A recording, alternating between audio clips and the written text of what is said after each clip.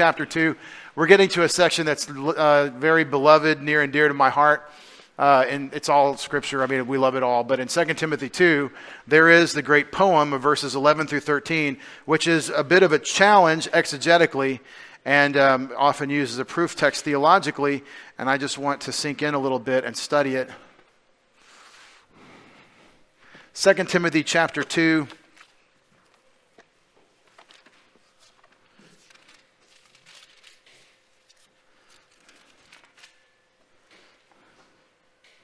And to get to verse 11 through 13, the great poem, let's do the context. I'll read the poem. It's a trustworthy statement. For if we died with him, we'll also live with him. If we endure, we'll also reign with him. If we deny him, he will deny us. If we are faithless, he remains faithful, for he cannot deny himself.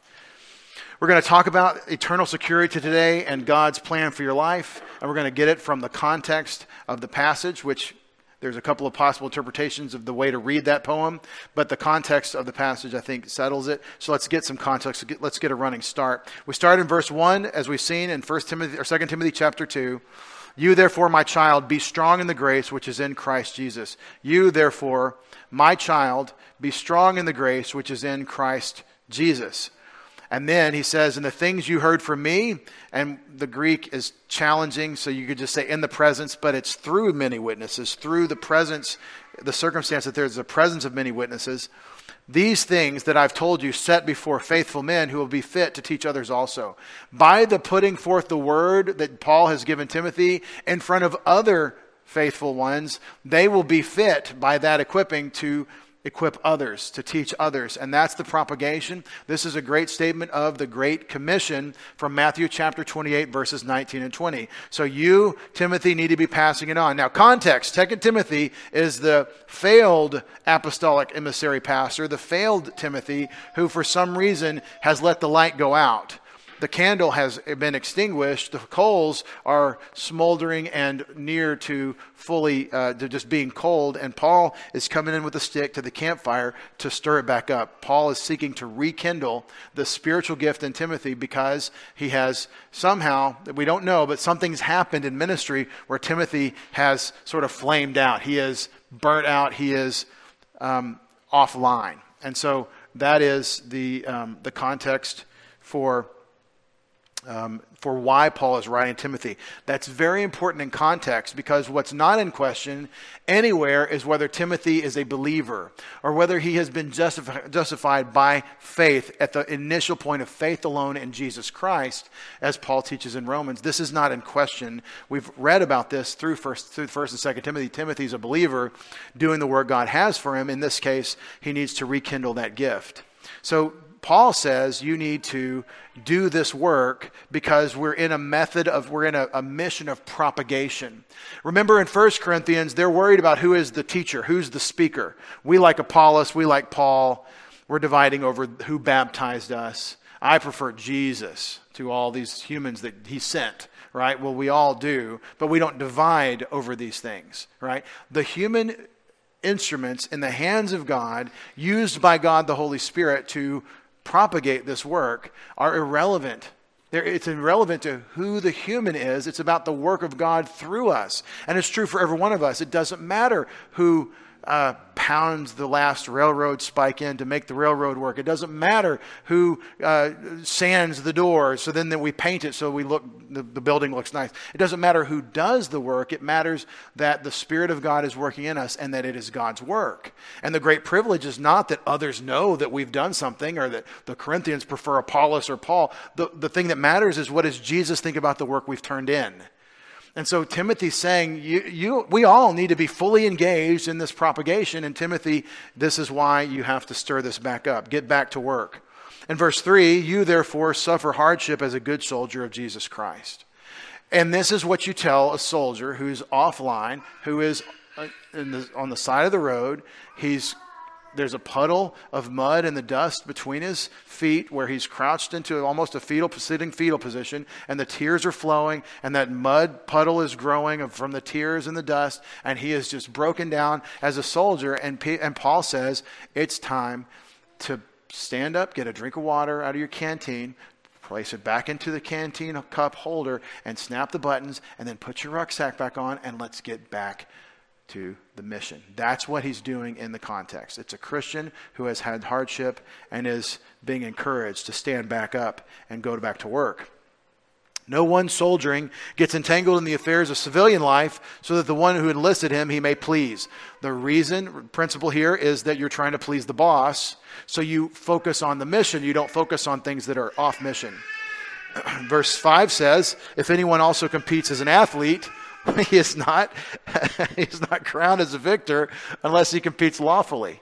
If anyone wants the Stephanos, wants the victor's crown from the athletic games, meaning the gold medal for our time, if you want the gold, then you've got to strictly deal with the rule book. So there's a set of principles and practices that the Lord Jesus wants from us, and you have to abide by the rules. Who knows what happened to flame out for Timothy? Who knows what the problem was? We know there was a huge ministry challenge in Ephesus. We read it in Acts, and we've studied all about the witchcraft in Acts and the worship of Artemis, the Ephesians, and all the things that are problematic. We think of Corinth as the problem town, but apparently Ephesus was such a hard time culturally, and the culture leaches into the church, and somehow it's derailed Timothy. Maybe Timothy just felt like they weren't listening to him, so he started getting bitter, and maybe in that bitterness that was always a background smoldering context for anger. And maybe Timothy became guilty of outbursts of anger over ministry frustration. I mean, I can't imagine a pastor struggling with something like that. Or anyone being sarcastic in the pulpit in New England. I can't imagine these things, right? And so who knows what the problem is that sidetracked him. We know that we're not supposed to be guilty of being given to outbursts of anger, and it disqualifies someone from ministry. And maybe there was a DQ. Maybe Timothy had to step down. Or maybe it was just that he found that all the deacons and the elders were tolerating him somewhat, but there was a powerful elder's wife who was really wielding power, and she took a dislike to Timothy, or she just decided she wasn't going to submit to his pastoral authority or leadership, I should say. And so she started treating him like she was one of his grown children. And so he, no matter what he said, she would smirk, and then others would watch her smirk, and then it didn't matter, and he was completely ineffective. There's a woman problem in Ephesus. Again, Artemis of the Ephesians and so forth. Maybe that is what we're talking about. We don't know. Don't let them despise your youth, Paul tells Timothy. The problem is, the point is, by God's design, we're not told what the problem Timothy had. We just know that he was offline. We just know he was off mission. He was out of gas. And Paul is writing this letter to gas him back up. So he says to fill him back up and to get him back on in the race. So here he says, by way of illustration, the athlete, you've got to compete lawfully. You've got to work it according to the dictates of the specific game that you're playing. The game we're playing is serving Christ in the power of God the Holy Spirit for the glory of God. Serving Jesus Christ, not ourselves, in the power of God the Holy Spirit, not our flesh, to the glory of God, not the glory of ourselves. And that means that there has to be a daily repentance, a daily recovery of that eternal perspective, a daily rearrangement of my character to fit the character of Christ. And some days it comes quicker than others. But that's what we're talking about, is you've got to get back on mission. And you got to do it according to the rules. And verse 6, the final illustration is George the farmer, the hardworking Georgon. That's George, where we get the name George, the farmer. As for the hardworking farmer, it is necessary that he receive the first share of the fruit. It's legitimate that the farmer gets his share of the fruit or the crops that he raises. And so Paul says, Timothy, these illustrations that we covered last time briefly are designed to get your attention and focus you on what you're supposed to do. Now, I ask you a question. Is Paul asking Timothy whether he has trusted in the Lord Jesus Christ as his Savior, or is he asking whether he is walking in faith and dependence on Jesus Christ, or walking by the power supplied by the Holy Spirit in the work that God has called him to do? Which one of those two is the topic of 2 Timothy chapter 2? The second one. We're way past Romans chapters 3 and 4 here, okay? We have someone that not only is justified by grace through faith as a child through the ministry of his mother and his grandmother, Lois and Eunice, we read in the beginning of 2 Timothy. Not only do we have somebody that he says, I know that you have the life, but now he has worked in the work such that he has been experienced enough to have a great disruption, a great downfall in his experience. And it's not necessarily sin, don't misunderstand. It's not necessarily some sort of lifestyle pattern of sin. It's not the things that we might think of that are scandalous, but something scandalous indeed has happened. And the need is for Timothy to get back on the horse. So Paul says, after the three illustrations of the soldier, the athlete, and the farmer, he says, consider what I'm saying. Think about it. There's your command. It's in the imperative mood to think, concentrate, focus, to noeo, where we get the word for to know something. One of the ways we get the word to know something. Consider what I'm saying, and then here's the promise. For the Lord will give you understanding in everything. This might be a life verse for you and me. Take what Paul said and think about it. Don't redefine it. The new perspective on Paul as they're doing it out in liberal evangelicalism, which is an oxymoron. Don't disregard Paul, because Peter gave us an out. He said everything Paul writes is hard to understand. Some of Paul's writings are hard to understand. Don't disregard Paul's words because, well, that was hard work. I mean, I only got through Romans 3 and I got 50 questions. I got 50 questions in 40 verses. Don't quit. Consider. Settle in. It's a big meal. It's going to take a while. Rome wasn't built in a day, and the way you eat an elephant is one bite at a time, so consider what I'm saying. A life verse for us. I just don't understand what pastor's talking about up there. You understand some of it. I'm speaking English for the most part. We have agreeance on this. It's not all English. That's a made-up word, agreeance. I just want y'all to know agreeance isn't a word. Anyway. Consider what I'm saying, for the Lord will give you understanding in everything. I take that as a promise from the Apostle Paul and the inspiration of the Spirit to Timothy, and I think it's a good pattern for us. Think about it. Reflect on it. I had to do this with the passage at hand in verses 11 through 13. I had to do that for a while because I was struggling with the interpretation of the poem, and I'll show you why.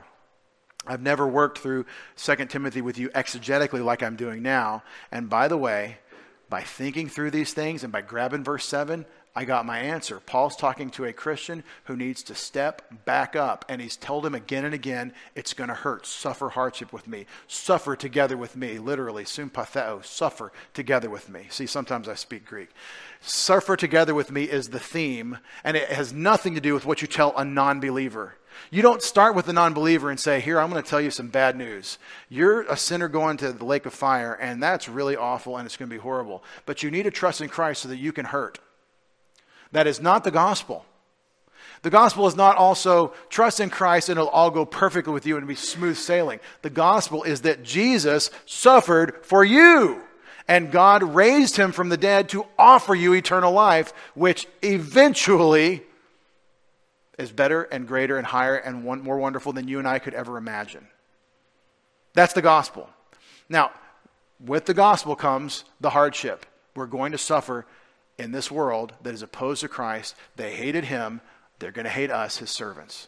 They hated Christ. They're going to hate us. And that has been Timothy's experience. In a way, Timothy's extinguished state, where he's just burnt and broken down on the side of the road, and Paul's trying to grab him up and get up. We got to finish this ruck march. In a way, Timothy's experience is proving what the scriptures say. It's going to be hard. And you can punch out and say, I'll quit, man. I don't want to fight anymore.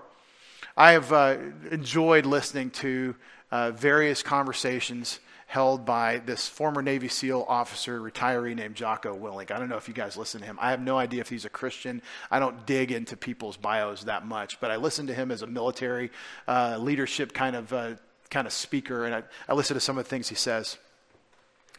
And I've never been through a process like what they describe as BUDS, or the basic underwater diving school that the SEALs go through. I've never been through anything like that.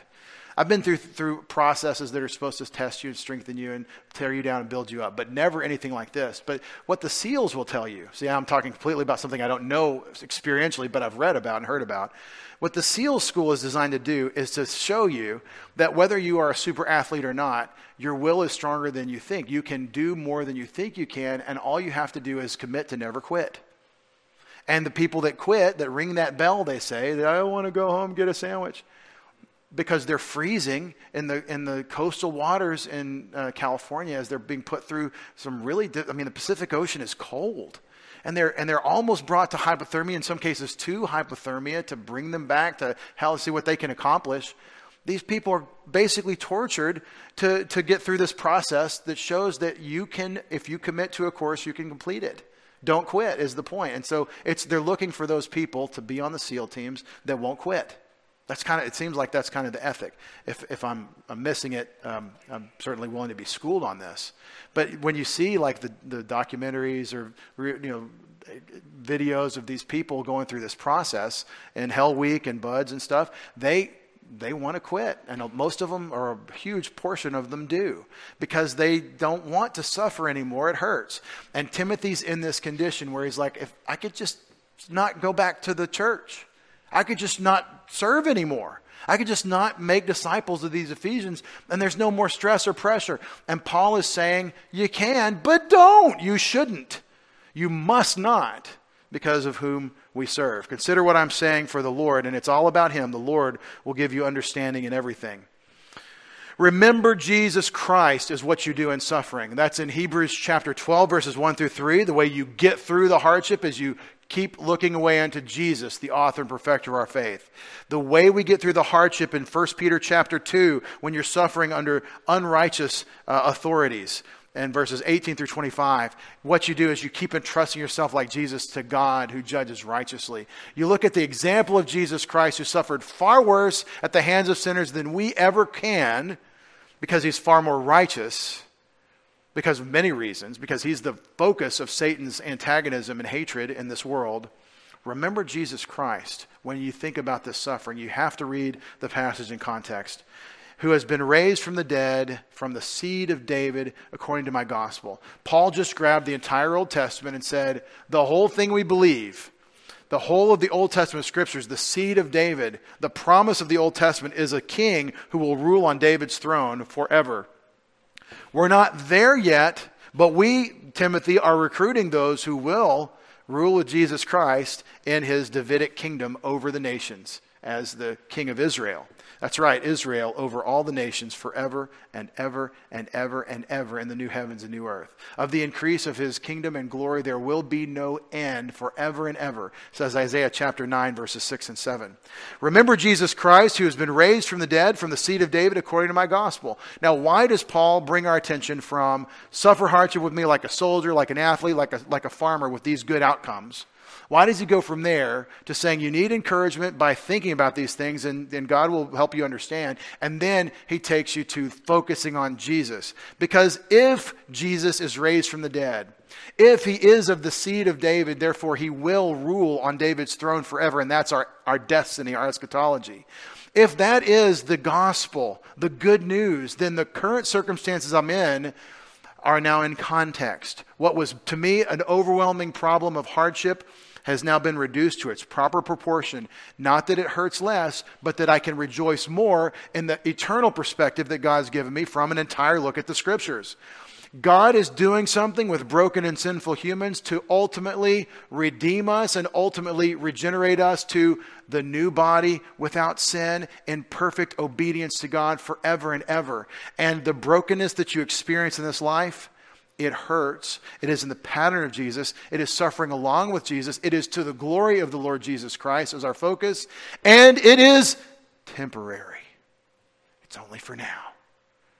So you've only got X number of days left to hurt for Jesus in ministry. Let's get up and dust off, get that drink of water, and let's go hurt for Jesus in ministry. That's what he's doing in 2 Timothy. This is the last letter of Paul. This is the death note of Paul. I'm going to die. This is his last words that we have from the beloved Apostle Paul. What you see there is the light at the end of a glorious tunnel, the conclusion of the Christian life of Paul in this study. And I want to just bring it out. I'm slowing down a little bit, but I want you to see what's happening. Remember Jesus Christ as you have to suffer hardship. That's your power. That's how you'll get through this. Not just gutting it out and willpowering like the guys at Buds, but considering Jesus. Now, maybe those guys, some of those are, but considering Christ empowering me as I think of his example, I think of his suffering as his Spirit strengthens me for what I have to deal with. And then in verse 9, in which I suffer. You consider Christ, according to my gospel.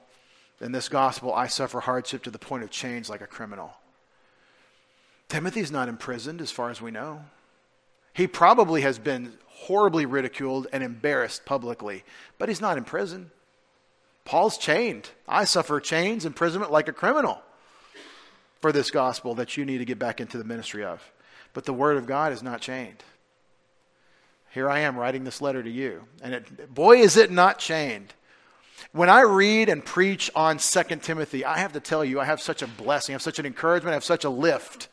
Because it confirms what we experience and reminds us what God has already told us, and we get back in the harness. That's what we do with 2 Timothy. Is the word of God ever not chained that Paul is writing now that is affecting me 2,000 years later?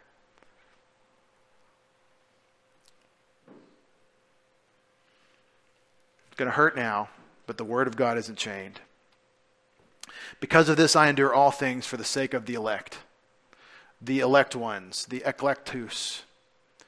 Eklektus. These people who for whatever reason are elect or chosen by God. I've had some say it means choice. It means the ones that are that are desirable. So they're choice. But again, why are they chosen? Why are they choice? What about them? Such a person would not say because they're so good in themselves. We're not. We're sinful and broken. But what it does mean is the ones that God has marked out for salvation. Again, the Arminian-Calvin debate is not resolved by this verse. Because Arminius just said we know why God elected. This verse doesn't tell you why God elected. The Calvinists will say we don't know why God elects. It's purely in his eternal counsels. So that debate isn't resolved, that rational process of trying to come up with why someone's elect. And by the way, if it hangs in your throat, if you're worried about this word election, it's because you're worried about why does God do it. That's your problem. And I need to do with that is rest in the God who will visit judgment to the third and fourth generations in Exodus 20, but who visits blessing and honor and promotion on the thousands and tens of thousands of generations. The God of love of the Scriptures. You need to trust him and let him be God and you not try to be God. On the other hand, I would say the Calvinist reasoning that says if humans are making choices and God isn't making the choice, then God isn't really sovereign, misses what I'm talking about in terms of God's otherness. He is higher and far above us in his decision cycle. And again, let God be God. And when God says you have a choice to make, own the responsibility. Because of this, I endure all things for the sake of those to whom I've been called to preach, those to whom who are going to respond in this message of the gospel. Now, God could occur it to the person that he wants to believe in Christ, that they need to trust in Christ without any messenger. But notice that God has so sovereignly designed human history and the mission of the church that we have to go and share. Romans chapter 11, how will they believe? Or Romans 10, how will they believe unless someone comes to preach the gospel to them? God uses people.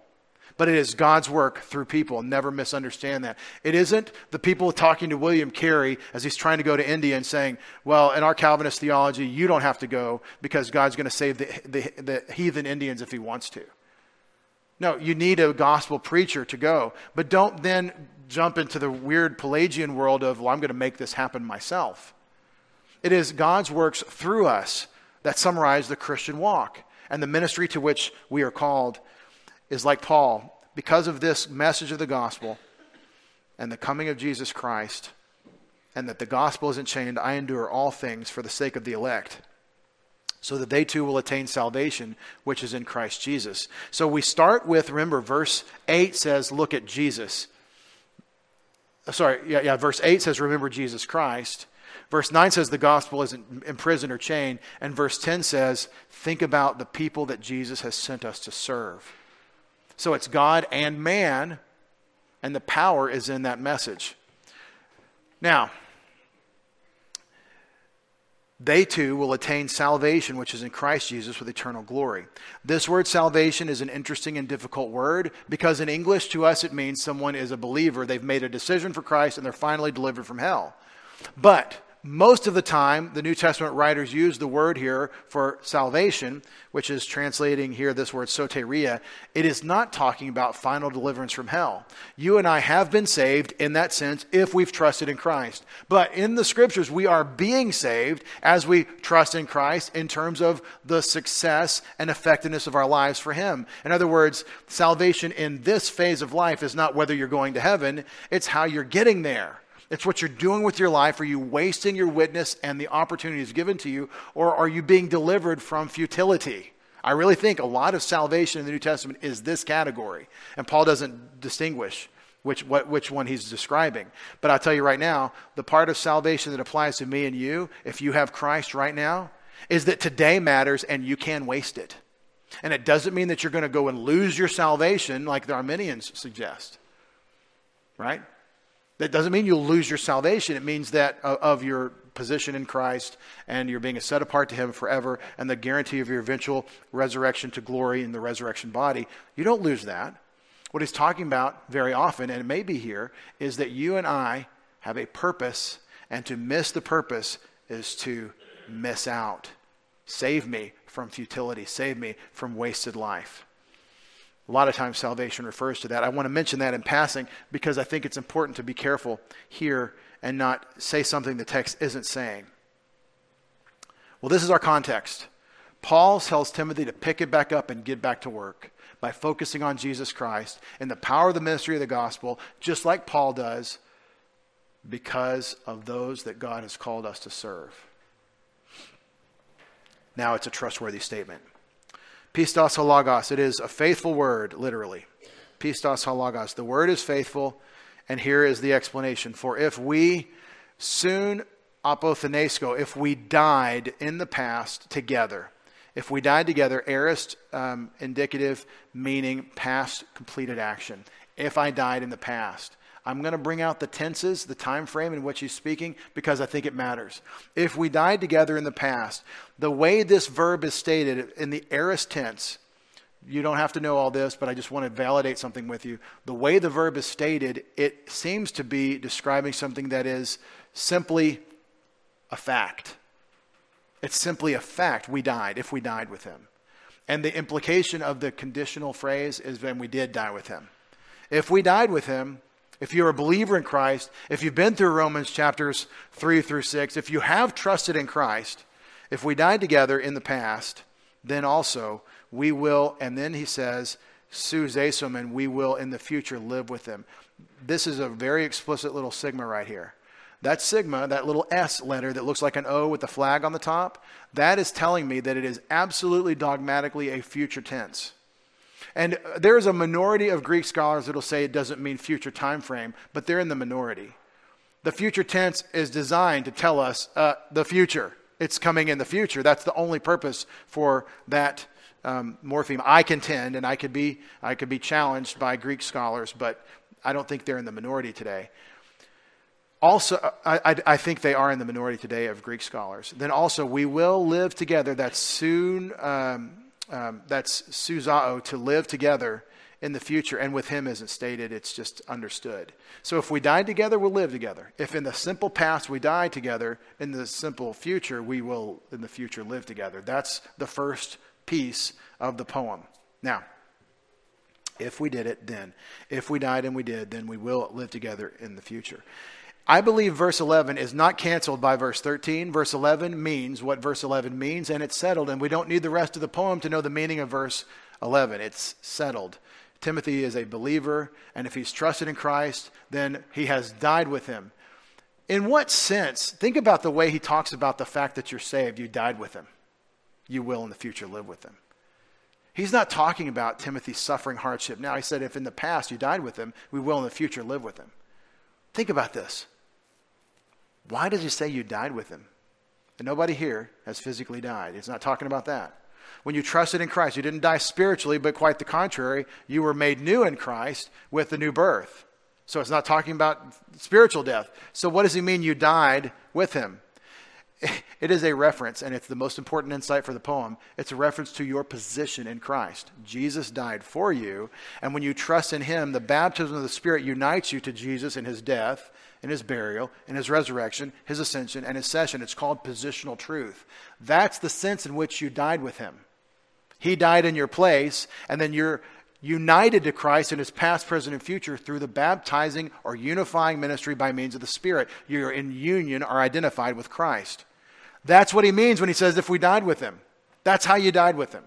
You did not go to a cross, but when Christ went to the cross for you, that work was applied to you, and you were unified with the one doing that work through, the baptism of the Holy Spirit. So this is what he's actually talking about when he says we died together. And so guess what? That carries with it. Having died and being unified in his death, you are going to live together. You're in union with Christ in his life. Paul is talking in this little poem, this little ditty here, about position in Christ in the first instance. The second one, and Reformed people generally won't disagree with that, but they'll disagree with most of the rest I'm going to say. If we go on enduring in the present, if we go on enduring, I've said it two different ways. I brought out the present tense. Hupomeno, to endure, to abide over in a super sense, or to abide long. Meno is to abide or stay put. Hupomeno is to abide through hardship or something. And we'll translate it endure. It's in the present tense, indicating at least that it's internal to the action, like we are enduring. If we are enduring. And so it's a present tense verb, and it may well indicate present time frame. So now we're where Paul is addressing Timothy.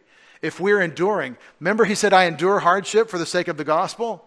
I'm enduring. He said this word, and now he's saying if we endure, if we are enduring, he's picking Timothy up and saying, come on, let's get after it. If we go on enduring in the present, then also sum basiluo, we will in the future, there's my little sigma, my little future maker, I will together soon basiluo, rule, to be king over, to rule. We will also reign together. And it's in the future. And it's important that Paul uses the future tense here. If in the present we're enduring, and then in the future we will reign. Does that sound like there's a condition on reigning? Seems like there's a condition since it's stated as a conditional. It's a kind of a joke that I say is a condition. EI there, the A is the if. If, it's a condition. There is something about reigning together with Christ that's conditional. But notice he says, if we go on enduring in the present, and we do, by implication, then we also in the future will reign. Now I have theologians that I respect and admire who will say everybody rules with Christ.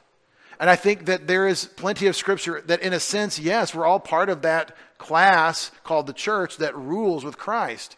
But I also have plenty of parables, like in Luke 19, that indicate there is a gradient of this. There's a gradient of responsibility in the coming kingdom. If we go on enduring, and see, this is the farmer gets to eat the fruit. This is the athletes competing according to the rules. This is the soldier who's pleasing his boss instead of getting entangled in the distractions. If we go on enduring as a good soldier, we'll reign together in the future. Now, again, Reformed will say the first two are for Christians, the last two are for not Christians. I say the first one is true of Timothy. The second one is what Paul is calling Timothy to. And it's in question, and it's not settled that he's going to endure in terms of this ministry. If we deny him, or if we deny, this word arneomai, to deny something, and it is in the present. If we deny, your Bible says that you deny him, right? His requirement that you endure with him. But it just says if we deny. Now, people will turn this into saying, I don't believe in Jesus, and then this becomes a straw man to say a person that's not really a Christian or that they've lost their salvation. But the word doesn't necessarily mean to denounce Christ like Peter did 3 times, to deny Christ. It can be to not give him what he wants. And in context, that's exactly what it means. If we endure, he's telling Timothy to get off the dust there, dust off and get back to work. That's the calling to endure. If we deny, if we say no to this, if we have negative volition to the instruction to get up and endure, there's a consequence. If we go on denying, then that one will in the future. There's my little sigma in the middle of the word telling me it's in the future. He will deny us. That one, kakenos, that one is Jesus, will deny us. Now, people will take you right away to the Gospels and say, if you deny me before men, then I'll deny you before my Father, and make that what Paul is talking about. And it could be, but you got to read that one in context too. Because the way a lot of people do that is they say, well, if you don't preach Christ, then you can't be saved. That cancels your faith in Christ that resulted in your justification and all the things that God did the moment you trusted in Christ. They cancel. And so it's an Arminian doctrine that your faith saves you, but so does your preaching Christ. Because if you don't preach Christ, then you're lost. And the problem is that everybody wants to do some sort of work to save themselves or keep themselves saved. And it's the work of Christ on the cross that saves you. Paul is not contradicting in his last epistle everything that he's written in Galatians and Romans and Ephesians and Colossians. He is not canceling Ephesians 2:8 and 9 to say that there is a denial coming for you by that one, by Jesus, in the future if we deny, if we go on denying. In verse 13, if we go on being unfaithful, if we apistuo. Again, the one interpretation say this means to not believe, and it could, or it could mean to be unfaithful. In context, he's telling Timothy to be faithful, to go do the hard work, to endure. This is not about whether you trust in Christ as your Savior. It's whether you're serving Christ in the work. In other words, what tends to happen with this passage is it makes every believer not a believer unless they're in the harness working as Timothy is not working. So Timothy's not even a Christian, the way this is often interpreted. But if we go on being unfaithful, I'm saying go on because of the present continuous aspect. If we are unfaithful, that one again, in the present, that one again, pistos mene. And there is no then, it's just that one remains faithful. And so I've interpretively sort of paraphrased, nevertheless, in contrast, if we are unfaithful, that one goes on remaining pistos. Mene is to abide or to remain, and the description of his abiding is in faithfulness.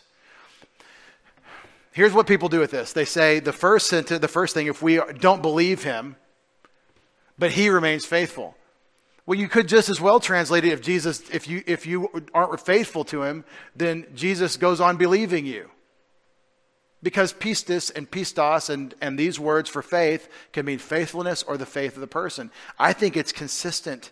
I think it's all talking about Christian performance and faithfulness, living the life, doing the work, and none of that saves you from hell. It's what you do because you're saved from hell. So in context, Paul is telling a Christian to get out of the dirt and get back to work. This is only motivating us. If it applies to us. And telling you that you who have Christ, who are blood-bought by the blood of Christ, who have trusted in Jesus Christ, you who have Christ, therefore you have the life. To tell you to question whether you have the life because you're not getting tortured for the gospel is absolutely foreign to what Paul is saying in the passage. He's saying there is a reward for you to attain. You need to get up and go get it. He's a coach in your corner saying, let's get back in the fight. And then to deny himself, he's not able. There's no particle for. It's just a summary sort of aphorism, like a poetic summary. To deny himself, he's not able. All right. The contextual grace interpretation of this is if we died together in the past, then also we will live together in the future. That's your position in Christ. If we go on enduring in the present, then also we will reign together in the future. This is your reward in Christ. If we go on denying in the present, if we don't step up, if I don't get out of the dirt and get back to work, Timothy, then that one in the future will deny us. The rewards that he wants to give us, there is a consequence of the judgment seat of Christ. If we go on being unfaithful in the present, nevertheless, that one goes on remaining faithful in the present, parallel to having our position in Christ. Why? Because we're in Christ. To deny himself, you are in Christ. To deny himself, he is unable. The first thing is about your position in Christ because you died with him, so you live with him. The last thing is about he will not deny himself in terms of your position.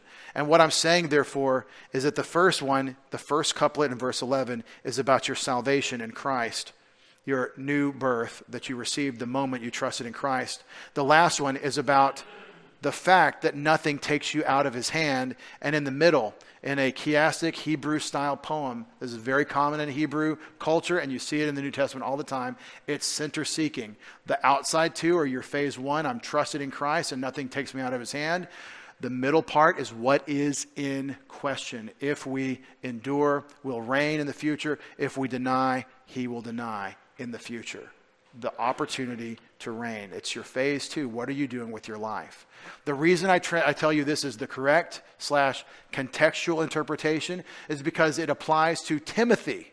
He's telling Timothy you have to get to work in the ministry. And that work is calling you to hardship and difficulty. The Reformed or Lordship position takes the first 2 couplets and the last 2 couplets and says you have believers in the first 2 and non-believers in the last 2. They say that if we died, then we'll live, and all those who die will go on enduring, and therefore will reign in the future. And they say it's inevitable, therefore, that the person who's a believer will fully perform. But the reason Paul writes 2 Timothy is because you have a believer who's not performing. You see the problem? So if you superimpose your theology, and I started there I had my theological view, and I had to put that aside completely and look at it in context. If you start with your theology that I already know how this all works, and you put it on the text, then you can make poems say anything you want. It's a poem. I wouldn't use it as I have in the past for the proof text because it is very easy to read it this way, the Reformed position, and take people's security away from them and say, well, if you deny Christ, then it means you're not really a Christian. When the Apostle Peter wasn't an apostle yet, when he was just a fisherman who was a disciple of Jesus, when he was standing around the charcoal fire denying Jesus Christ, I have a question for you. Was that before or after Matthew 16 where he said, you are the Christ, the Son of the living God? And he said, on this rock, I'll build my church. And I don't think the rock is Peter. I don't think the rock is Peter's profession. I think the rock is Christ himself. And Peter is a little rock, a chip off the old block. That's how I think of the Petros and Petra discussion. The great rock is Jesus. He's the quarry. He's the cornerstone. And Peter, like us, we come to him as living stones, as ones in him. Now, Matthew 16 is a long time, at least a week before. Actually, I haven't done the chronology of Matthew in a long time. It's a long time before Peter denies Jesus on the night he's betrayed. He denies Christ with cursing. He's cursing in a Galilean accent, and they know from his curses that he's a Galilean. We know you're with him. I don't know him. Expletive, bleep, bleep, bleep. Is Peter not regenerate when he denies Jesus thrice? Does he not have the life? Has he not been born again, as Jesus says in John 3? Are you the teacher of Israel, Nicodemus, and you don't know that you have to be born again? Did we really think Peter's not a believer? No. There's 2 things. There's the Reformed school. Let me oversimplify and say, well, he wasn't really saved yet. Or he'll eventually repent. He's saved, but he's confused. I'm in that position. He's saved, but he's confused. And he's being unfaithful in that moment. And then there's the Arminian school that says, no, he was saved when he said that, but then he lost it when he denied Christ. He committed a sin that would lose your salvation. And that on both accounts, what happens is you never know if you have the life. And you're never living in gratitude, receiving the grace that you've received and gratefully living out your salvation because you're trying to earn it. You're trying to secure it. You're trying to keep it. But when you have the life, when Jesus has brought you to die with him so that you will in the future live with him, when that's settled, that you're in Christ, and the promise is that he cannot deny himself, you're not worried about whether you're going to heaven, beloved. You're not concerned. I can never suspend you like a spider, Christians, over the flames of hell like Jonathan Edwards did over in Massachusetts. I can't preach that sermon to you, Christians, and say, you're just a spider's leg breaking off from going into the lake of fire. You need to repent. I can't tell you, Christians, that. It would be helpful if I could threaten you with hell. I could get all kinds of behavioral modifications out of you if I could suspend you over the lake of fire. And that idiocy has been done to great damage by the systematic theologies, by the theologians. But what Paul is talking about is the loss of what Christ has saved you for in its full expression, the joy of service to him now under pressure and forever in the coming kingdom. Do I say that there are Christians who won't rule with Christ? I don't say that in the sense of being part of the church, the body and bride of Christ that will rule with him. But I do say some of us are marked out for dog catcher. In the coming kingdom, there's gradients of responsibilities. And when you die the sin of death, when you forfeit your spiritual life, when you waste the resources God has given you, it doesn't look good for the promotion phase when he says, okay, based on performance in the walk by the Spirit, here are the responsibilities I'm going to lay out. Well, the Reformed position will take you to say you will inevitably serve and you will inevitably reign because you're inevitably going to perform. And so your life becomes an examination of whether your performance is there. And then they say if we deny in the present, then he'll in the future deny us. And that means to them, if they don't believe in Christ, then he's going to say, I didn't know you, which is true. But I don't think that's what Paul's talking about. He's talking about whether you rule with him. If we go on being unfaithful, that one goes on remaining faithful in the present. And then the lost are the ones that are denied. And Jesus is being faithful in this somehow to himself in terms of his character. It glorifies him to reject those who have not trusted in him. So that interpretation of this in verse 13 says that Jesus is glorifying himself in condemning those who don't trust in him. But that doesn't seem to, again, it's not what he's saying in context. It's not even what he's talking about. When he says you've suffered with him, you'll rule with him. If you died with him, you'll live with him. That's a positional true statement. When he says to deny himself, he's not able. He's saying you are in him, and he won't deny you the life that he's given you. He secures you even if you're faithless. He secures you with his faithfulness, not your faithfulness. That's the idea that Paul is getting to, I believe, in context. But let me close with this thought. The meat of it, the center of this chiastic structure, the center-seeking poetic structure, the center is always the focus. The part of this that applies to Timothy, especially in this moment. Now, he needs to apply the truth that Jesus has me and won't let me go. He needs to apply his eternal security to his circumstance, and he's not worried about going to hell if he doesn't preach Christ or something. That's not the design, obviously, of the passage. Timothy needs to know that there is something on the table that he wants to receive. There is the to the victor go the spoils. There is the gold medal at the end of the athletic race. There is the pleasing the boss, that outcome that I get if I don't entangle myself with the distractions. There is the desired end state of these three illustrations Paul already gave us. So it is a trustworthy statement. It's a faithful word that there is something in question for you and me. Again, I've used this in the past, or seen it used, I should say, as a proof text for eternal security and the question of the conditionality of your rewards. And I believe that's what Paul is talking about, but it's a poem and it's hard to dogmatically state it when you actually do the exegesis of the poetry. But I do. I think he's definitely talking to a believer about what is in question for you. And eternal life, having the life or going to heaven, is not in question for you. With our heads bowed and our eyes closed,